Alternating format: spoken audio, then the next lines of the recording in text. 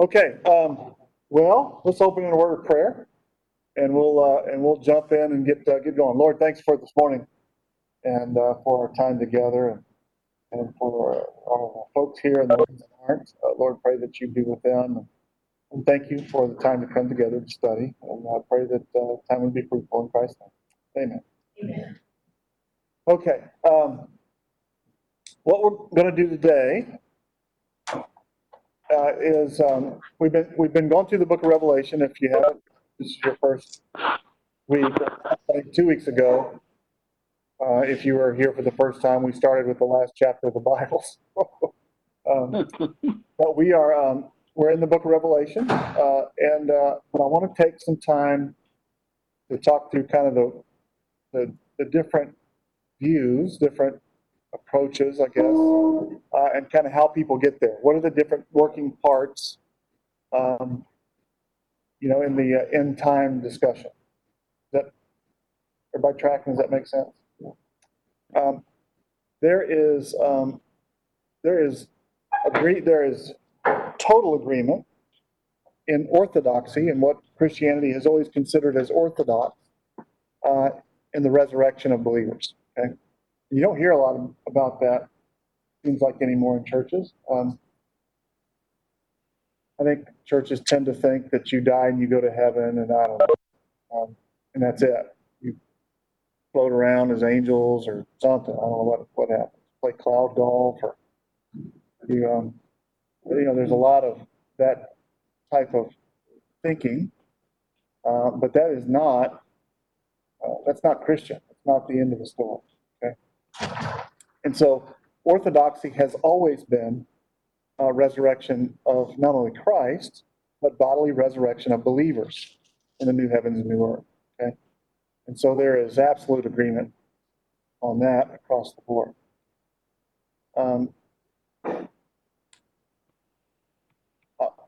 Tell me what you've heard, or when you hear end times or talk of the return of Christ, or what are some of the things that you've heard? Okay, premillennial. All right, so let's write some of this stuff down. All right, premillennial, pre-mill, mill, post-mill. Okay. All right, what else? One general resurrection. Just one at the end of everything. Yeah, and so tribulation period. Satan bound.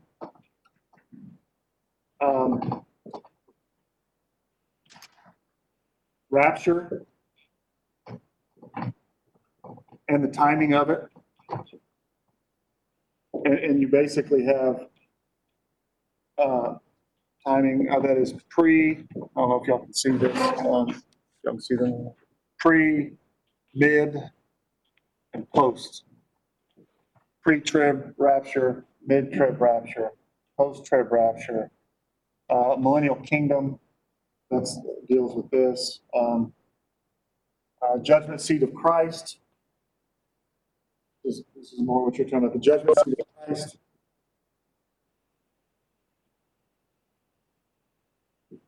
of Christ. And then there's the white throne judgment. White throne judgment. Are those the same? Are they different? What else? Anything else? Church age. Church age. I guess they call it. Yeah, church age. You'll hear things like historic premillennialism, dispensationalism, amillennialism. There's a lot of big, $3 words out there. So let's sort all of this out, okay? I guess in my mind, in all of this, we're to talk about all this. We need to talk about some church history stuff as well. Okay. Remember that that when you go back into the Old Testament times, Israel as a nation, they take the land in 1406 BC. Okay? So, Moses' birth is 1526, something like that. So if you're just thinking Moses, general numbers, if you think Moses 1500, that gets you in the ballpark. If you think Abraham 2000 BC, that gets you in the ballpark. He's actually born in 2166, but who cares about being that close? And then if you think King David, think 1000. 2000 Abraham, 1500 Moses, 1000 King David. Okay. In 722, the Assyrian army, the Assyrians come down and attack the northern kingdom and haul them off into. They're dispersed among they're dispersed among the nations.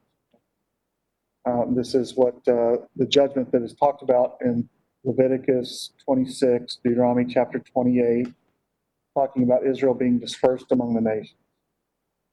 And that word dispersed is going to show up in the New Testament, often when it's talking about Jewish believers. Okay? Book of James writes to the 12 tribes dispersed, greetings, diaspora. In 1 Peter, it's translated differently. It's translated as scattered. That's what the word actually means, dispersed or scattered. To those who are dispersed or scattered throughout Pontus, Galatia, Cappadocia, Bithynia. These are Jewish believers who've been scattered. This goes back to 722 BC. Sennacherib is the king of Assyria. In 701, he actually surrounds the city of Jerusalem. And this is the southern kingdom. This is Hezekiah. King Hezekiah is the king of Judah, which really it's just down to one little town now, Jerusalem. And you might remember this story. The army surrounds Jerusalem. Isaiah is one of the prophets at the time. He meets with Hezekiah. Hezekiah cries out to the Lord, and the angel of the Lord goes to Sennacherib's army and sends them back to Assyria. That's 701. Roughly 100 years later, 605.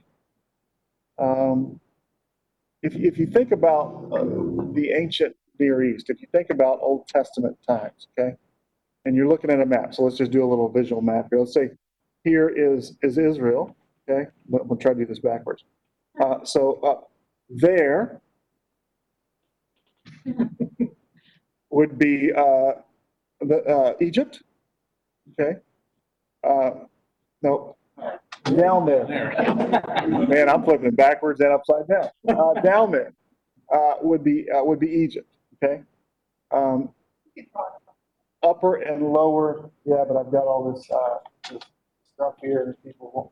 Okay, so I'll do it in red. How about in red? Yeah. We'll do it in green. Here's why. We'll do a color picture. Okay, so basically, Israel sits here. Okay, the Nile here, right? And then there's this what we call Fertile Crescent, and it kind of looks like this. This is why they call it the Fertile Crescent. Okay? The Tigris and the Euphrates run down here, and Babylon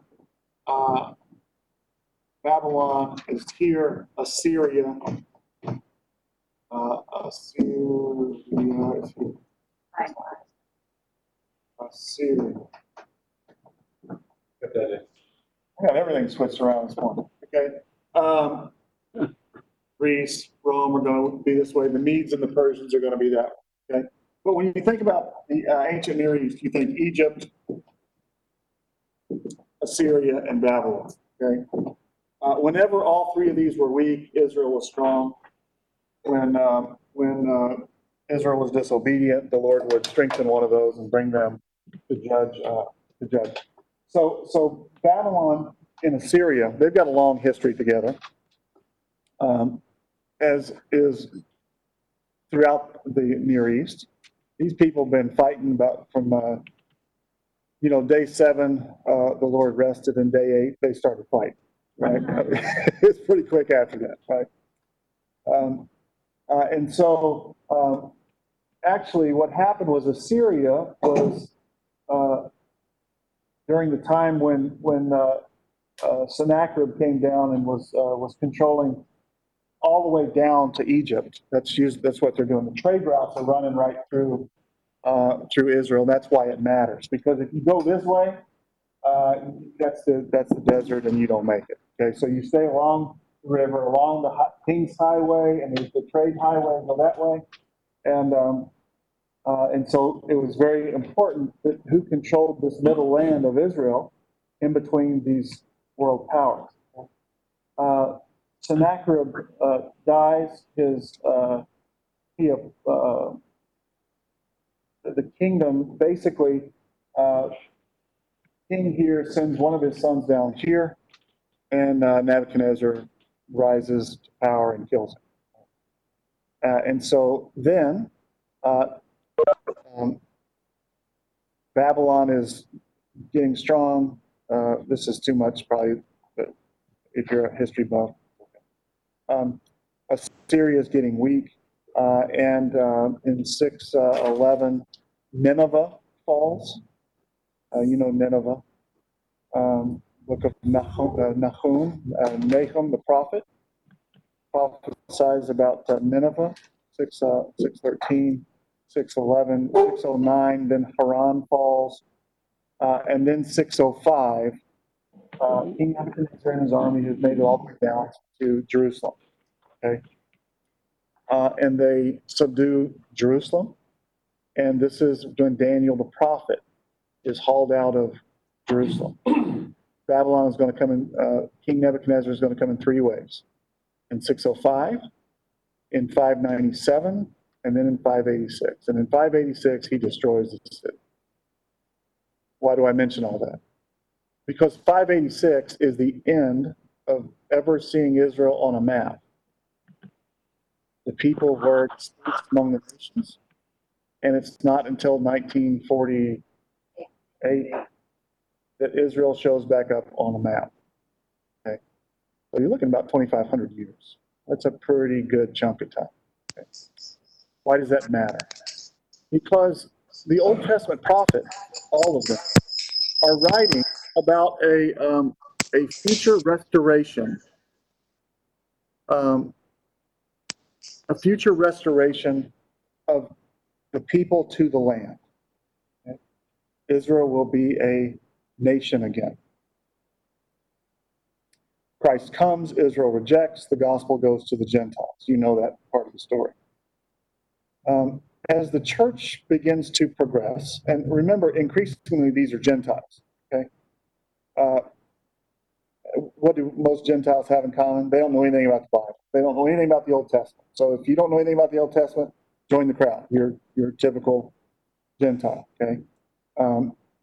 You believed in Jesus, you read the Gospel of John, now what? Okay, that's basically about it. And so the church, let's say 3rd century, is reading the New Testament books, particularly books like 1 Peter, book of Hebrews, and even James, although not as much James. And they're trying to make sense. It's 11 o'clock. Even the Gospels, trying to make sense of the New Testament writers talking about these Old Testament promises that were given to Israel in the Old Testament, yet were being quoted as referring to the church. 1 Peter, you're a kingdom of priests, a holy nation. Okay? And so the church came to the conclusion, I think reasonable one, given that it's been 900 years since Israel was a nation at this point, that the church has replaced Israel, or better said, the promises made in the Old Testament to Israel were being fulfilled in the church. And so the way that you get there, you can't just read it plainly, okay? So they're saying, okay, there are promises in the Old Testament. Apparently, these New Testament writers are saying they're being fulfilled in the church. So you can't just read it straight across. And so an allegorical approach to the scriptures took hold. Okay? It was more theological and more allegorical. And so what we're going to see when we look at some of this stuff is there is a continuation of that type of reading even till today, an allegorical reading. And that's going to get you your amillennial. It's going to relate to Satan being bound, to how they interpret the tribulation period, and how they interpret the church age. All of that stuff is going to become relevant. Okay? So basically, this is how that line of reasoning goes. There is no future for Israel as a nation. That the church has either replaced Israel, some amillennials hold that, who would be amillennial denominations. Historically, this doesn't, of course, count everybody in the denomination, but historically, this will be the Catholic Church. This is where this allegorical reading began. But those denominations that most closely are affiliated with breaking off from the Catholic Church, Lutheran, Presbyterian, Calvinists, Presbyterians, Methodists, even. Would it be helpful to know where we stand first when we talk about? No, not so much.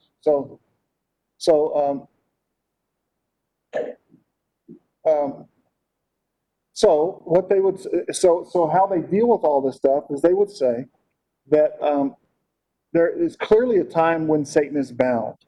Okay, this is Revelation chapter 20. When is that? Well, since they don't hold to a literal interpretation of the tribulation period, they don't hold to a literal interpretation of 1,000 years of the reign of Christ. Okay? They hold, the way this amillennial system works is that there is no millennial kingdom, okay? That the promises given to Israel are being fulfilled in the church now, and Christ will return.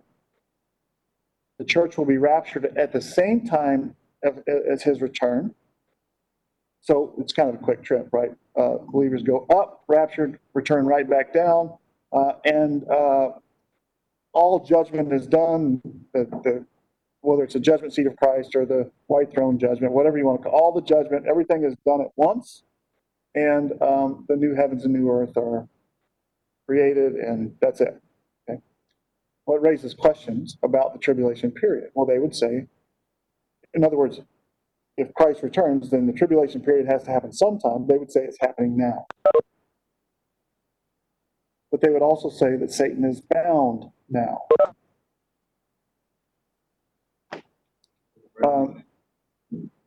Yeah, with a really long chain. And it you know, and so you struggle to make sense of what, for example, Paul would be meaning in Ephesians chapter 2 when he says this, during the church age. So they would say church age during the time of the church is also the time of tribulation, great tribulation. And it's also when Satan is bound, but it's hard to make sense of what Paul says in Ephesians chapter 2 when he says that, and y'all, talking about the Gentiles, were dead in y'all's trespasses and sins in which y'all formerly walked according to the course of this world, according to the prince of the power of the air, of the spirit that is now working in the sons of disobedience. So the prince of the power of the air who's working in the sons of disobedience, that's Satan, currently working now. Okay? So how is Satan bound? Well, not bound really well. Okay. So the struggle for the amillennial approach to Scripture. And really, it's a hermeneutical approach. You know what I mean by hermeneutical? It's just how they're interpreted. They're saying that the Scriptures are not to be read literally. If you read the Scriptures literally, you come to a different conclusion. Okay? And so they're read much more theologically. Okay, so you take your theology and you read your theology. Since Christ has come, since the church has replaced Israel, then this is how we read the text. Okay? Does that make sense? So that's probably I think the church in its earliest, the first couple hundred years of the church was certainly more of a premillennial view.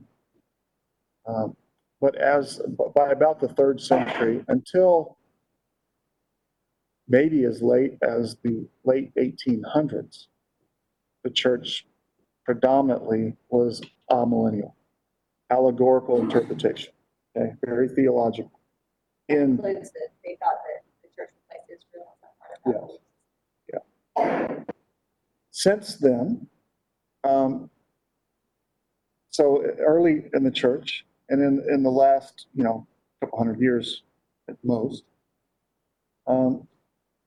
people have gone back and have read the Old Testament and have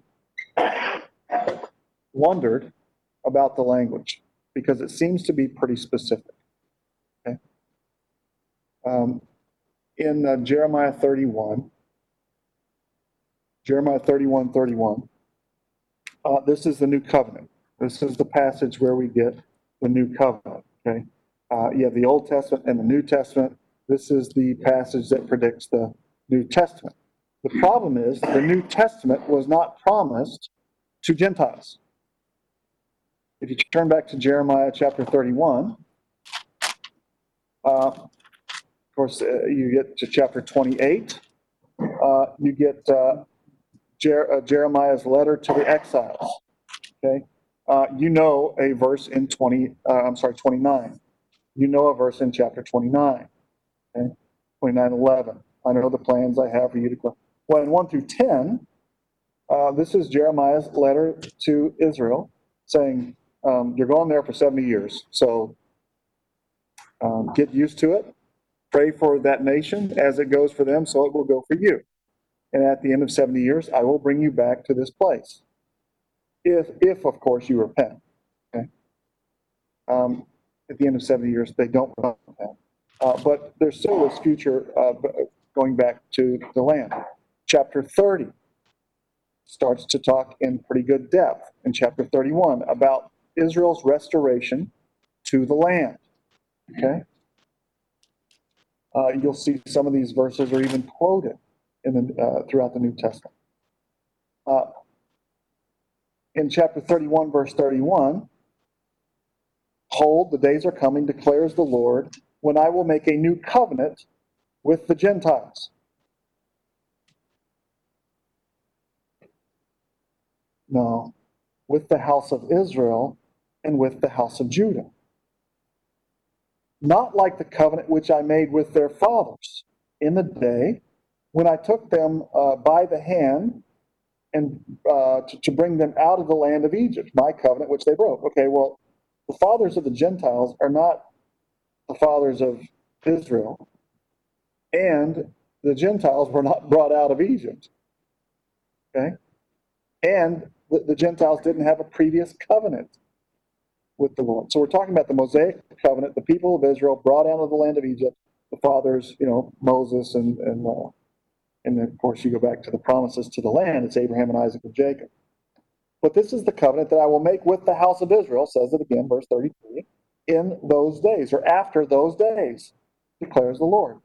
I will put my law within them, and on their heart I will write it, and I will be their God, and they will be my people. I will be their God, and they will be my people. Okay, now, that brings in a whole slew of Old Testament passages. The book of Hosea, the book of Isaiah, the book of Habakkuk, the book of Deuteronomy, Every single Old Testament prophet. Israel rejects the Lord. They reject the rock of his salvation. He disperses them among the nations. Then he will go to the Gentiles. And then when he sees their hope is gone, then he will call those who are not his people, his people. Ami. Hosea, do you remember Hosea? The story of Hosea and Gomer. The Lord tells Hosea to go marry this woman Gomer, have children with her, and her first child is Yezreel, God sows. Second child is Lo Ami, not to my people, and the third is Lo Rahama, no compassion. But then he will have compassion upon his people, and he will restore his people. You know a parable that Jesus tells that retells this same story. Okay? It's the parable of the lost son. Do you remember the parable of the lost son? The son goes to a far-off land. He suffers the judgments. He regards his father as dead. Then he, because of the judgments, he comes to his senses, and he says, here's what I will do. I will return to my father, and I will say, Father, I'm no longer worthy to be called your son. Israel's called a son throughout the whole Old Testament. And do you remember what the Lord, what the Father does? The Father sees him, and he runs to him, and he had compassion upon him. Yeah. Same story. Jesus, in all of his parables, is always telling the stories of the Old Testament. Okay? These aren't just, that's a nice story. No, it's a story that retells the Old Testament story. It makes his point, right? He's not just coming up with a story to justify what he's doing. He's telling a story that they would recognize from the Old Testament to explain why he's doing what he's doing. And so this having compassion upon these people again and calling them my people again, now you're dealing with every prophet in the Old Testament, the whole Old Testament story, okay? Until it continues, Jeremiah 31. And they will not teach again, each man his neighbor, verse 34, and each man his brother, saying, Know the Lord, for they shall all know me, from the least of them to the greatest, declares the Lord. For I will forgive their iniquity, and their sin I will remember no more. And in verses 35, thus says the Lord, who gives the sun for light by day, and the fixed order of the moon and the stars for light by night, who stirs up the sea, that its waves rule. The Lord of the hosts, the Lord of armies is his name. If this fixed order departs from before me, declares the Lord, then the offspring of Israel, the seed of Israel, shall cease. The last time I checked, the sun came up this morning. Mm-hmm. And last night there were stars go down to, go to any ocean, and the waves are still crashing on the sea. Well, then what do we conclude? Since you see that, then the Lord has not cut off his people. But if you so then the offspring of Israel shall cease from being a nation before me forever. Did you catch that? A nation. Now that word, and it's a very specific word. It's a goy. Nations have land. Nations have government. The church is not a nation.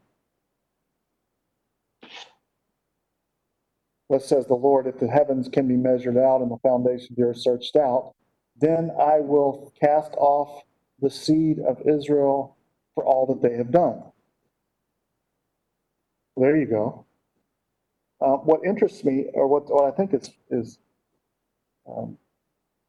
contradictory in much of this amillennial view, is often amillennialism goes with covenant theology, and covenant theology is 5-point Calvinism. Now, so 5-point Calvinism, this is probably more than you care to know, but there are 5 points, 5 things that they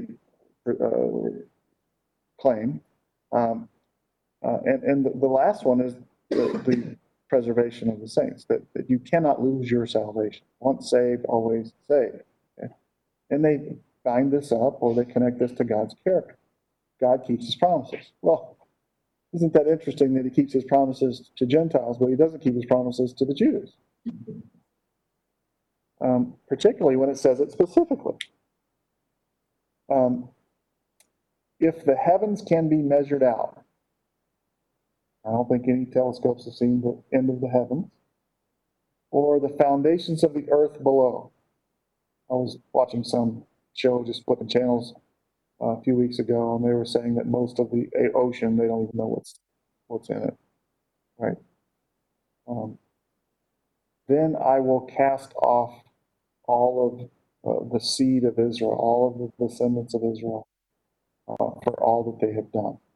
This whole story is about the redemption of these people. And we kind of get caught up in the crossfire, right? Because of their rejection, the gospel goes to the Gentiles. And this is how it works out that God is going to keep his promises to Abraham. In you, all the families of the earth will be blessed. It was through Israel's rejection that the gospel has come to the Gentiles. Paul's going to say to make them jealous, to move them to anger. Does that make sense? So in the late 1800s, many people were reading the scriptures and saying, wait a second, there's something going on here. Maybe we shouldn't read the scriptures allegorically. Maybe we should read them very closely. Maybe every jot and tittle, in fact, does matter. And so maybe we should pay attention to that. Okay?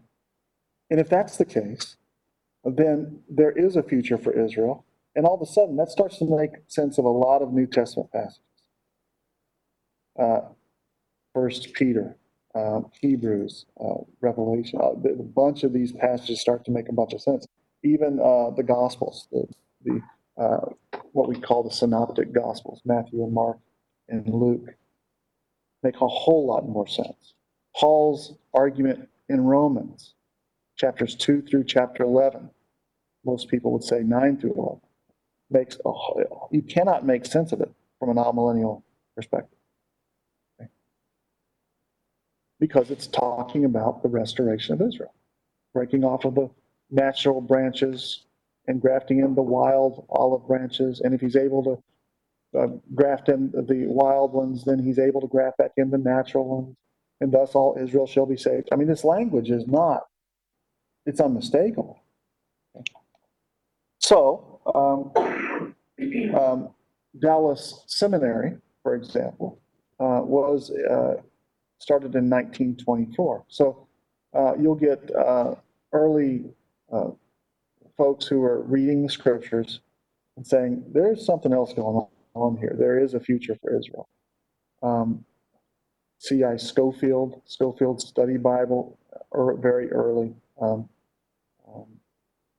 And some of the founders, for example, of Dallas Seminary. Now, Dallas Seminary was started by a bunch of Presbyterians who were amillennialists, who said, I think that there's something else going on here, something more, that the church has not replaced Israel, that there is a future for Israel, for the nation Israel.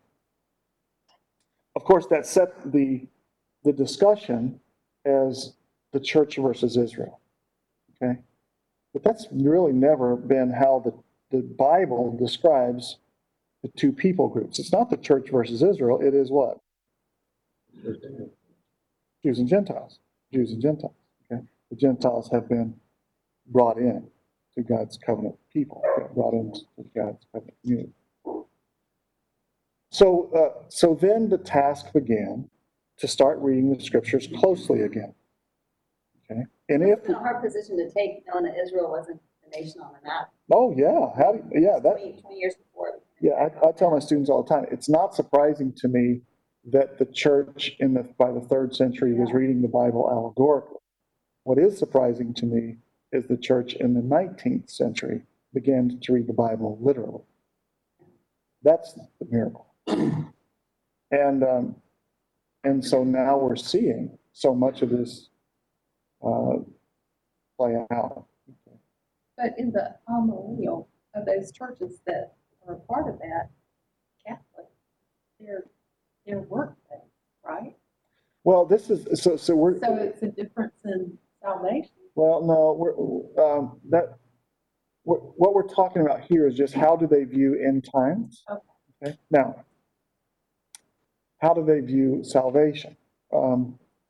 That's a whole nother discussion and topic. And I don't know of the relationship between faith and works, or faith and the response to that faith, has been a pretty long one. And the church has tended to put the cart before the horse often, in a couple ways. So now I'm talking about salvation for just a minute. What happens is the church says, okay, the Bible says we're supposed to be doing this stuff, so do it. Okay, and if you're not doing it, then you're not saved. Well, if you're saved because you're doing stuff off of the list, anybody can do anything off the list that you create. Well, you got to care for orphans and widows. Okay, well, are there non-believers caring for orphans and widows? Yeah. So you can go down that whole list, and in anything that list you make, people can do that list without being saved. Now you have to ask about motives and all that. The response, or the correct pattern, was to change what we believe, and then you will walk according to that belief. You'll live according to that belief. But the church has been in the getting people saved business, and we've quit teaching people the Bible. And so we've got a bunch of believers in the church who don't know what they believe. A bunch of saved people who don't know what they believe or why they believe it. And then we're shocked that they don't know how to live, or they live like pagans. Well, of course they do. Teach them the scriptures. And then maybe they'll start to so that's a different discussion, but just from end times perspective. Okay, so let me throw out some passages to you. So if we're going to read the Bible, see, it's very easy to read the Bible allegorically with a system. Okay, Can I but ask you a question? yeah, go ahead. So the Catholic Church today, is their official church position on millennium? I don't know that they've got a stated church position, but that's been they may. I don't know. Like, did you hear any of that growing up in the Catholic Church? I didn't hear anything about anything Revelation.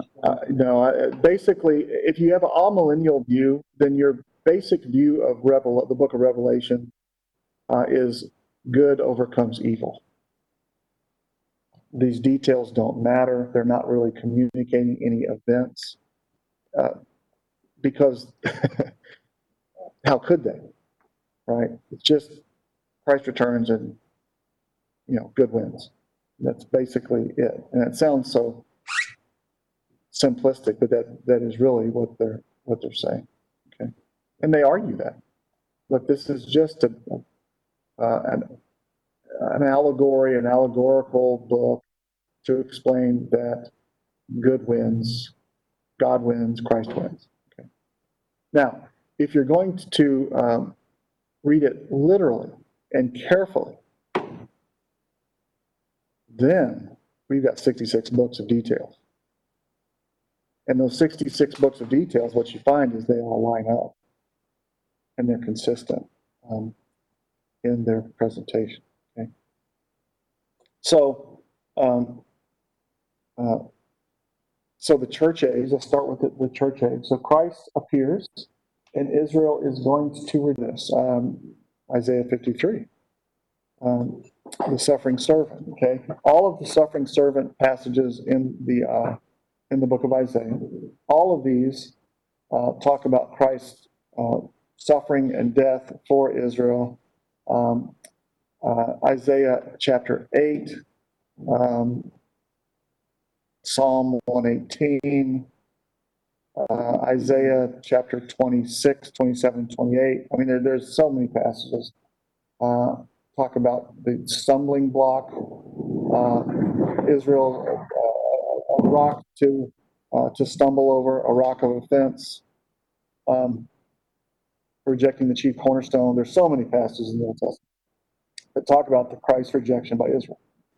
And in response to that, the gospel going to the Gentiles. This is the church age. But every single prophet that is writing to Israel talks about Israel's future restoration. Isaiah, Jeremiah, Ezekiel, Daniel, Hosea, Joel, Amos, Obadiah is talking about the judgment upon Edom. Nahum's talking about the judgment upon Nineveh. Jonah, not so much. Hosea, Micah, Habakkuk, Zephaniah, Malachi, Zechariah, all of them, every single one of them, as does Moses. Okay, and so you struggle to think that there's no future restoration for the nation of Israel. Even the New Testament, Matthew, Mark, and Luke all talk about a restoration. Romans, restoration. Galatians, at the end, 6:16, even Israel of God. Book of Hebrews, Revelation. So you start to get, where does it not talk about a future restoration for the nation of Israel? Okay. So the church age, in this judgment, okay, so now we go back to the book of Daniel, chapter 9. Remember Jeremiah 29:11. I know the plans I have for you. What are those plans? Well, the plans were, 29:10 was to send Israel into captivity for 70 years. Okay? Jeremiah 29:10, 70 years. And at the end of that 70 years, Daniel, who is now, remember Daniel 6:05, he was hauled into captivity. Daniel now prays to the Lord because the 70 years are up. He's reading the book of Daniel. He's reading the book of Jeremiah. It says that in Daniel chapter 9, 1 and 2. He's reading Jeremiah 29, 70 years. And so he prays to the Lord, confesses the sins of the nation, and he hears from this messenger, angel, who pronounces the correct judgment upon Israel because they didn't repent. 77s have been decreed for you and for your people. This is from Leviticus chapter 26. If the Lord judges you, Israel, and you do not repent, then he will judge you sevenfold for your sin. Sevenfold for your sin. Sevenfold for your sin. It says it about 6 times. Okay?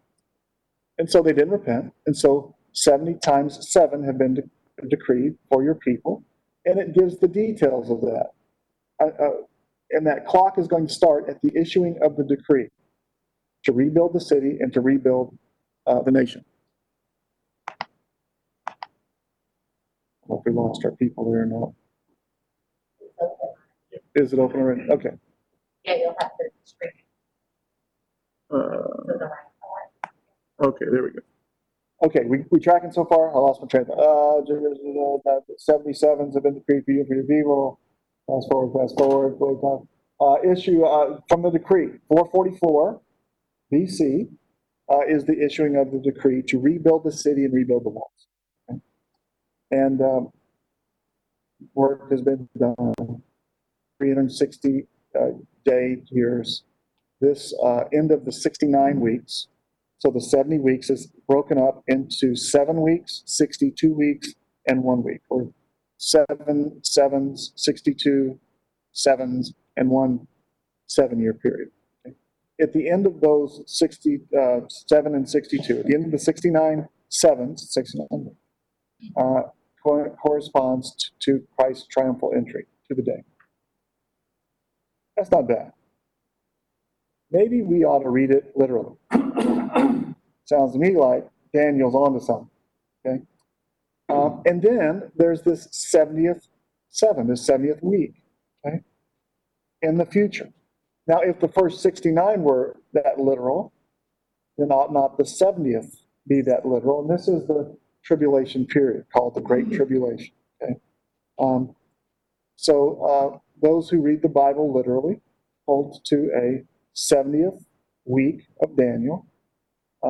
And that passage is talking about not only in Daniel, This is what Paul is talking about in 2 Thessalonians chapter 4. What Jesus is talking about, for example, in Matthew chapter 24. Abomination of desolation, the 70th week, firm covenant. Okay, and so the 70th week, and this is chapters, this also corresponds to chapters 4 through chapters 19 of the book of Revelation. Okay, in chapters 4 through 19, John makes 3 passes through the 70th week. Okay, in 4 through 10, 1 pass. And then at the end of chapter 10, he's told he has to go back and prophesy again, right? And then he goes back 11 through 16, and then chapters 17 and 18, okay? Those first 69 weeks, so those all Consecutive weeks. And then, so why the break before 7? The break before the 70th week is because then, okay, everybody understand the question? Why the break in between the 69 weeks and the 70th The week? week means Sets of 7, yeah. Week of 7. There's indication of this in chapter 11 of Daniel and chapter 12 of Daniel. And then in chapter 2 of Daniel with you remember Nebuchadnezzar's dream? In Nebuchadnezzar's dream, there's the head of gold and the chest. And these are the nations, 4 nations that will come in succession. And then the last nation, it will be like a conglomerate, a confederate. It's described as clay and iron, 10 toes in the 10 nations. Okay? And during that time, the people, the God will establish his kingdom. He will start to build the kingdom of the people. And that statue is going to be destroyed by the stone, the rock that is cut from the mountain. And that kingdom will not be left to another people. Okay? And so there's indication that in between the 4th kingdom, Rome, and this conglomerate, there's going to be this period. Okay?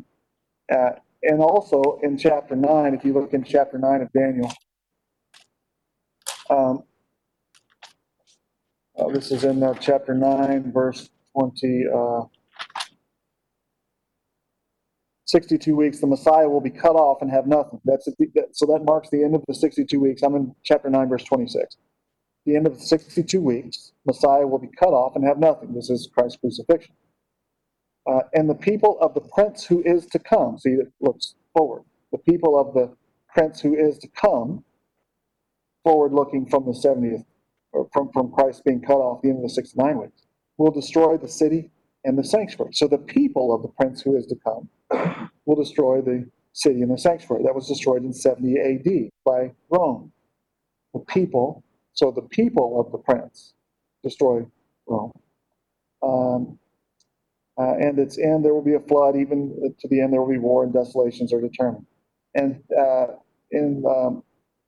then he will make a firm covenant with the many for 1 week. And so this is the prince who is to come, who will make a firm covenant with the many for 1 week. And so there's no time indication of when that has. In other words, just as the decree begins this 69-week period, the firm covenant will begin the 70th week, 77th.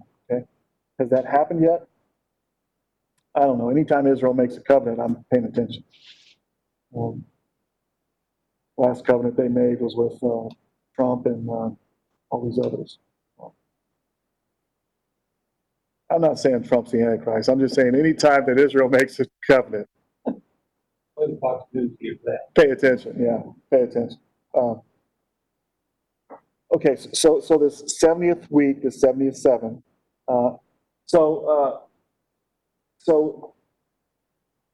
Where are we here? So the tribulation period. This is the 70th week. Okay.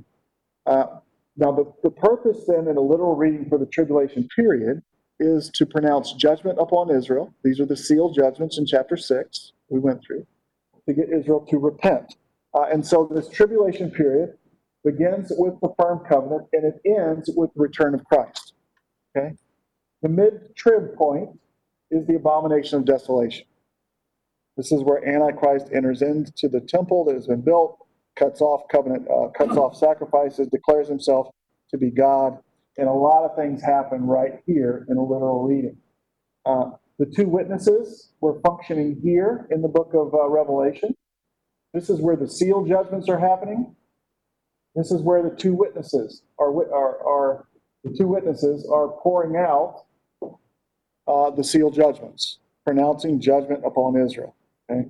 These That's are all prophets. Israel, that doesn't take place across the earth, that's in a specific location. The seal judgments are being poured out in the land upon Israel because they made a covenant with Antichrist. Okay? But that has nothing to do. Has not, well, the focus of Revelation 4 through 19, you're going, well, where's the church? Okay. Now, do you remember back in chapter 2 and chapter 3 of the book of Revelation, those were the letters to the seven churches. The language of those, it says those who endure, overcome, will inherit eternal life, will have a stone, there's all these things that these people get. They will be given white robes. Okay? From chapter 2 and chapter 3, the white robes in the church, those white robes disappear on the earth. And now you see them in chapters 4 through chapter 19 in heaven around the throne. And then in chapter 19, returning with Christ. Okay? I think that's the best evidence for a pre-tribulational rapture.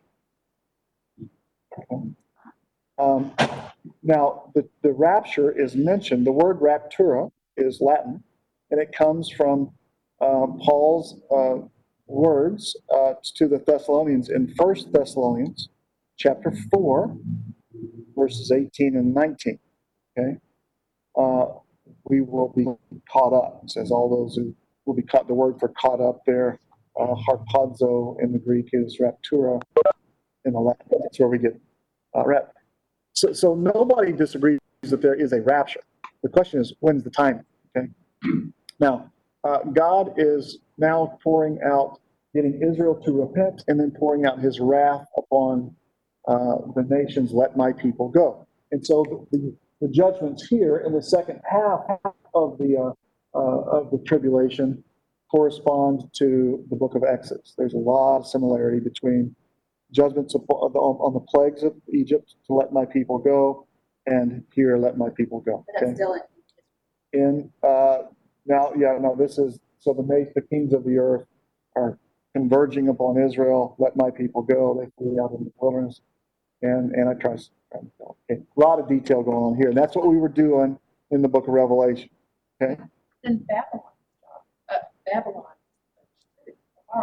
Yeah, so all the nations are being judged. Yeah. Yeah. And you're going to get the nations' judgment throughout the prophets as well.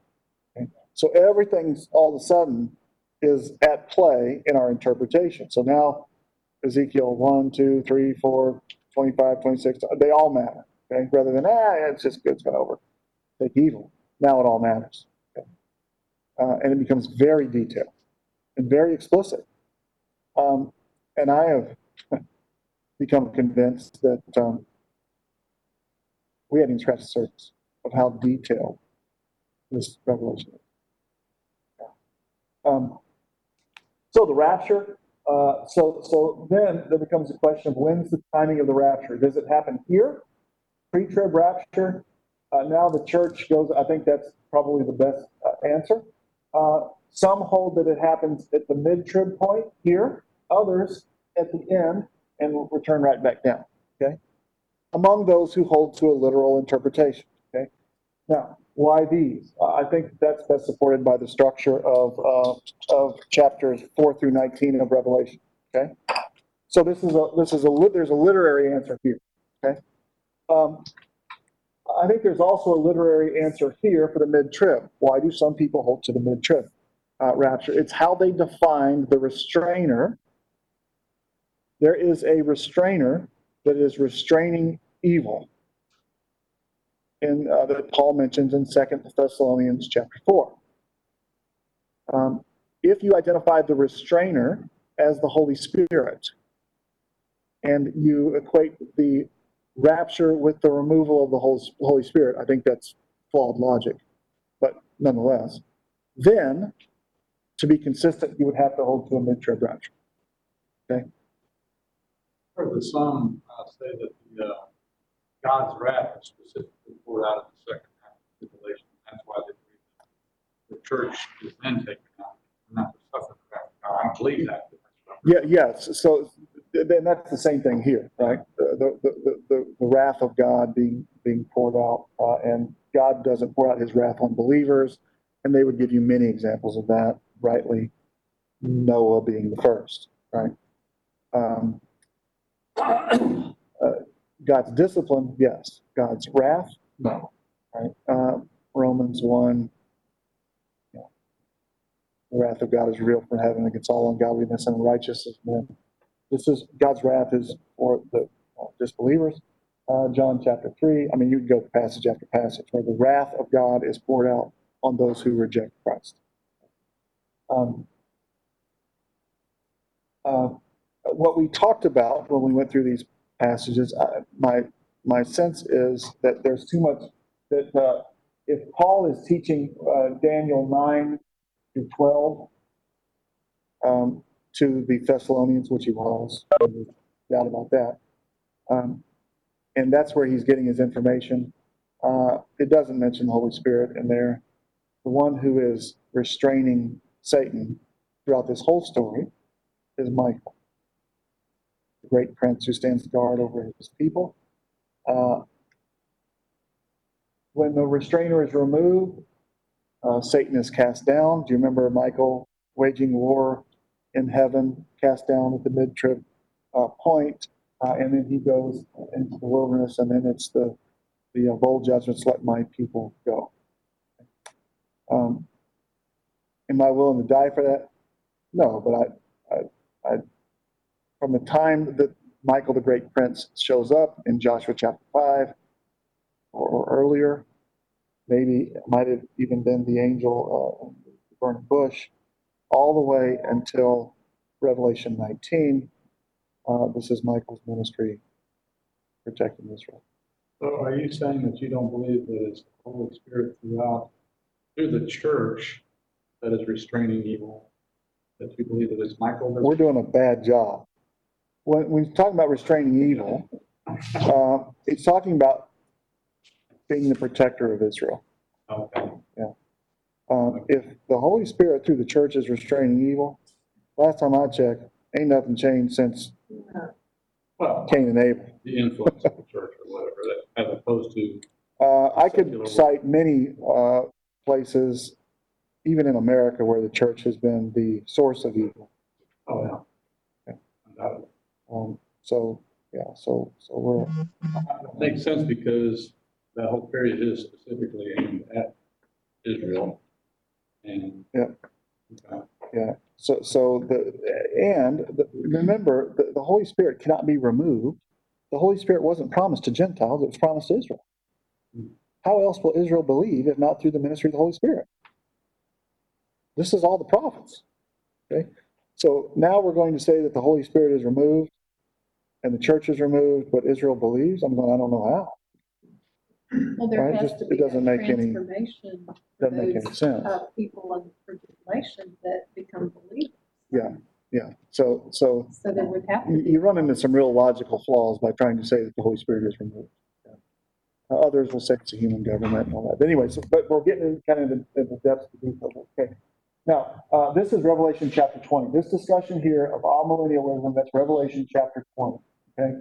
And it just comes down to, does 1,000 years mean 1,000 years? Is there a reign of Christ on earth, literal reign of Christ on earth, or not? Not a reigning in your heart stuff, but a literal reign of Christ on earth. Christ returns, chapter 19. Satan is bound, chapter 19. Christ reigns for 1,000 years. Okay. At the end of that 1,000 years, there's a great white throne judgment. So you have the first resurrection is resurrection of all believers. They reign with Christ for 1,000 years. Bodily resurrection, reign with Christ for 1,000 years. At the end of that 1,000 years, there's the second resurrection. It's the resurrection of non-believers. Okay? And this is the white throne judgment, and they are judged according to their deeds. Since they have rejected Christ's payment on their behalf, they've rejected Christ's deeds done on their behalf, they will be judged by their own deeds. And they will undergo the second death. Then the new heavens and new earth. And so what we teach here and what we teach at seminary, and I think and it really comes down to, are you trying to read the scriptures carefully and literally, or are you reading them allegorically? And it's really that simple. Okay? If you're reading them allegorically, then you will be an amillennialist. Your theology will drive the boat, so to speak. Drive your interpretation or your understanding. In my mind, that's kind of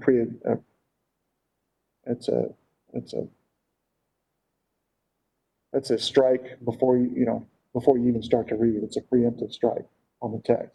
Here's my theology, let me go find it. Now, we do the same thing. You do it all the time. Here's my theology, let me go find a verse for what that I like. Oh, I know the plans I have for you, declares the Lord. Plans for a future. No, I have a little slide, PowerPoint slide that says, I know the plans you have for this verse, plans that do not do not pay attention to context. So we're all doing it. You're just going through there and you're finding verses you like and underline. And so that's a preemptive strike. And then you say, well, this is hard to understand because it doesn't make any sense with the verse before it and the verse after it. Well, no kidding. That's not what it's saying. Right? You either do that through your theology or you do that through your application, right? You find some application verse that you're underlining, but it's so far out of context it doesn't make any sense. And I find it hilarious that somehow we're offended when presidential candidates do that, but we do it every day, all day, every time you open the scriptures, right? Is that fair? You can't just Try not to. go quote somebody out of context and make them say whatever you want. Well, Paul's over going, hey, well, I said, I don't know what you're talking about. I didn't say anything like that. I don't know what you're talking about. Right? So we want to read in context. Okay?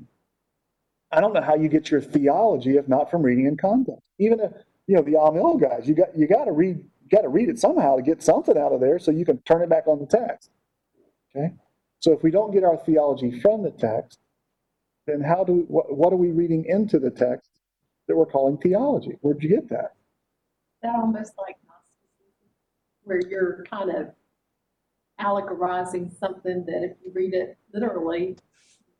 No, I think that we have gone so far down this trail of not reading the scriptures in the church, believers, not reading the scriptures, that now we don't even know how to. We can't. Every single verse, you've heard somebody write some Bible study on it about how you can slay your giants of smoking and drinking or going to the bar or whatever. Samuel's over there going, really? That's what I was talking about with David and Goliath? You over there going to the bar, slaying your desire to go to the bar? No, that wasn't what I was talking about at all. See, but we've done this for so long, and you've heard so many sermons and so many Bible teachings, so many allegorizations or theological interpretations. We don't, I don't even have that. We don't use Gina in camera. Well, you only pick the ones you like. It's like you see something you like, you go, oh yeah, that's me, that's for us. And I will, let me show you some verses that I don't hear anyone. Everybody's claiming the blessings, right? Oh, the blessings.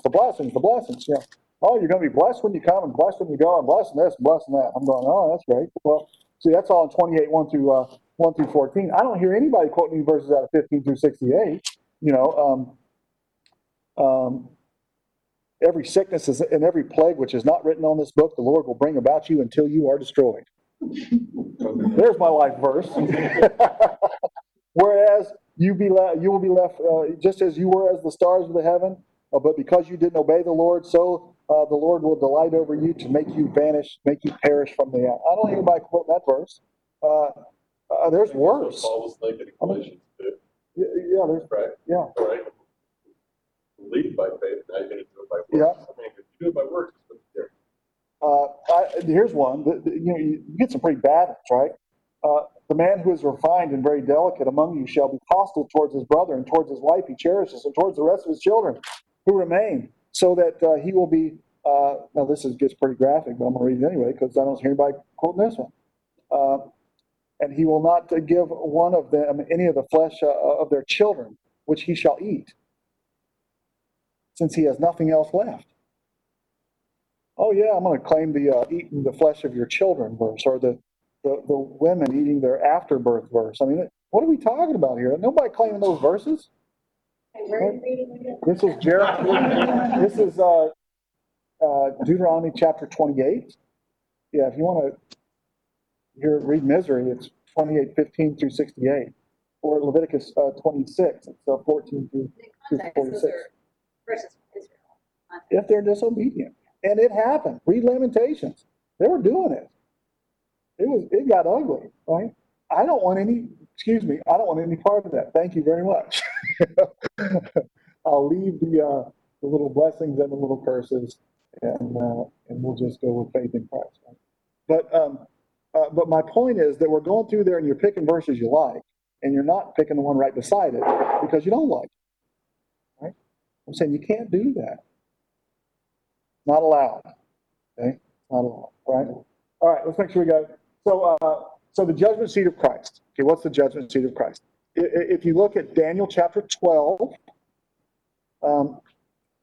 it talks about this first 3.5 years and the second 3.5 years. The second 3.5 years from the abomination of desolation until the end. It's going to take endurance to get there, Mr. Israelite.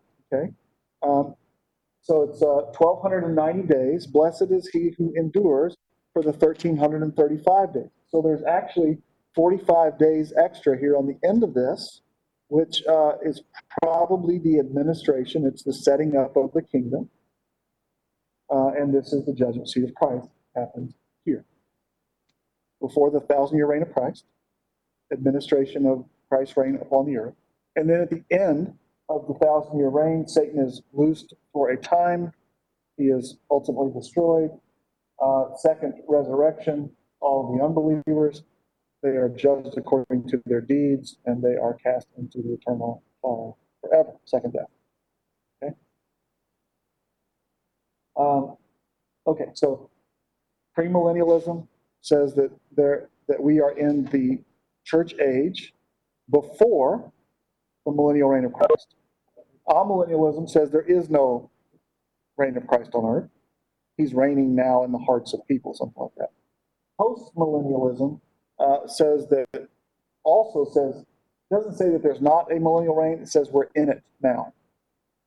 And the world, this was the predominant view before the early 1900s. Okay,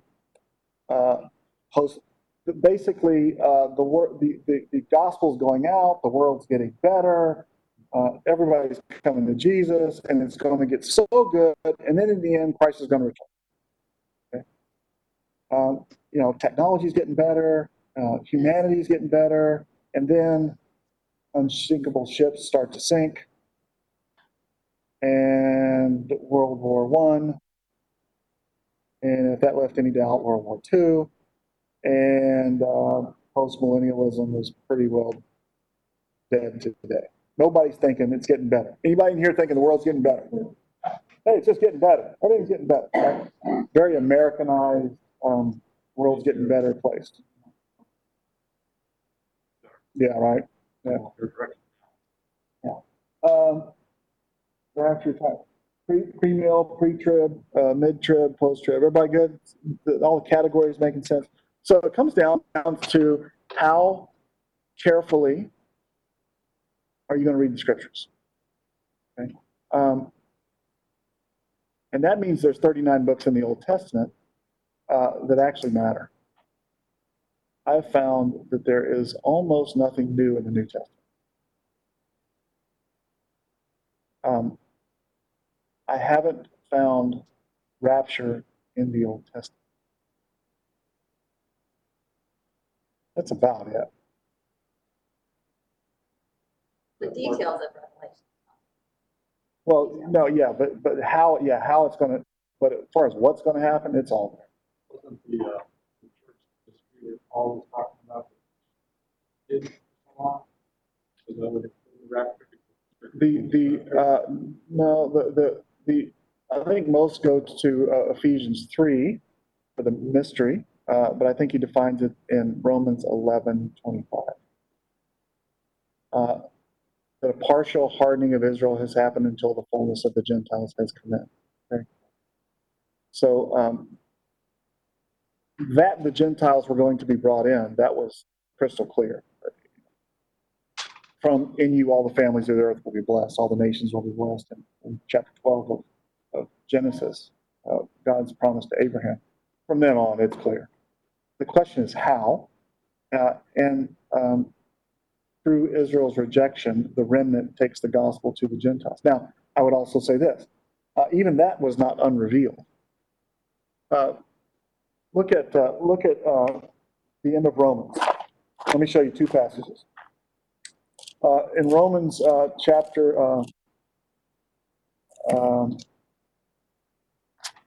look at Romans chapter 16, very end of this book, verse 25. Now, according to him who is able to establish you in my gospel and the preaching of Jesus Christ, according to the revelation of the mystery which has been kept secret for long ages past, but has now been manifested or revealed by the scriptures of the prophets, according to the commandments of the eternal God, has been made known to all of the nations. It's kind of choppy how it's written in New American Standard.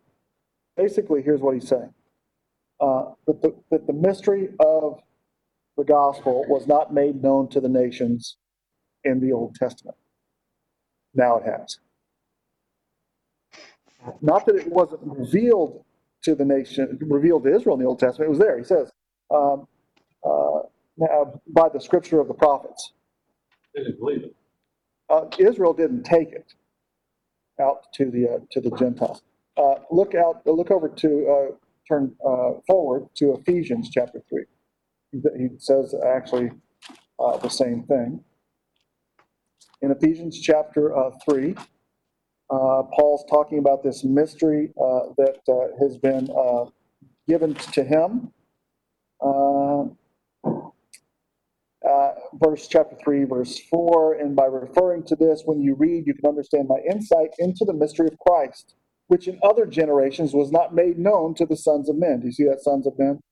That's Gentiles. Whenever you see sons of men, that's Gentiles. It's consistent throughout the whole Old Testament, throughout the New Testament.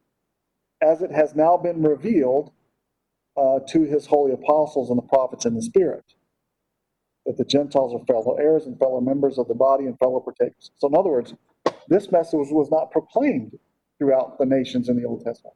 Jonah goes to Nineveh, preaches a sermon, they repent, that's about it. That's about as much as you get preaching among the Gentiles in the Old Testament, right? But it was because of Israel's rejection, the gospel goes to the Gentiles, and that's what's happening here. Does that make sense? So I don't see a whole lot of new stuff. I see a lot of things I didn't see in the Old Testament. And then you go over there and you read the apostles, and you go, that's not what that says. And you go back and you read it, and you go, huh, that is what that says. So much for my Old Testament PhD. I didn't count on that. Just read it. You just go read it, and then they'll help you along. Is it making sense? Okay. All right. So, where do we go from here is the question. We had talked about going through Revelation, doing this, go back through Revelation. It's 12 o'clock. Or do we go anywhere you go in this 66 books, it's the same story. You're going to get details in the story. So that's the question for next week. Where do we want to go? Book of Daniel. Everybody good with that? We use Daniel, Revelation. Okay, Daniel. Okay, so let's talk about Daniel for just 1 minute. 1 minute. Daniel is 12 chapters, okay? Daniel is 12 chapters. There's a vision chapter 2 and vision chapter, dream in 2, dream in 11.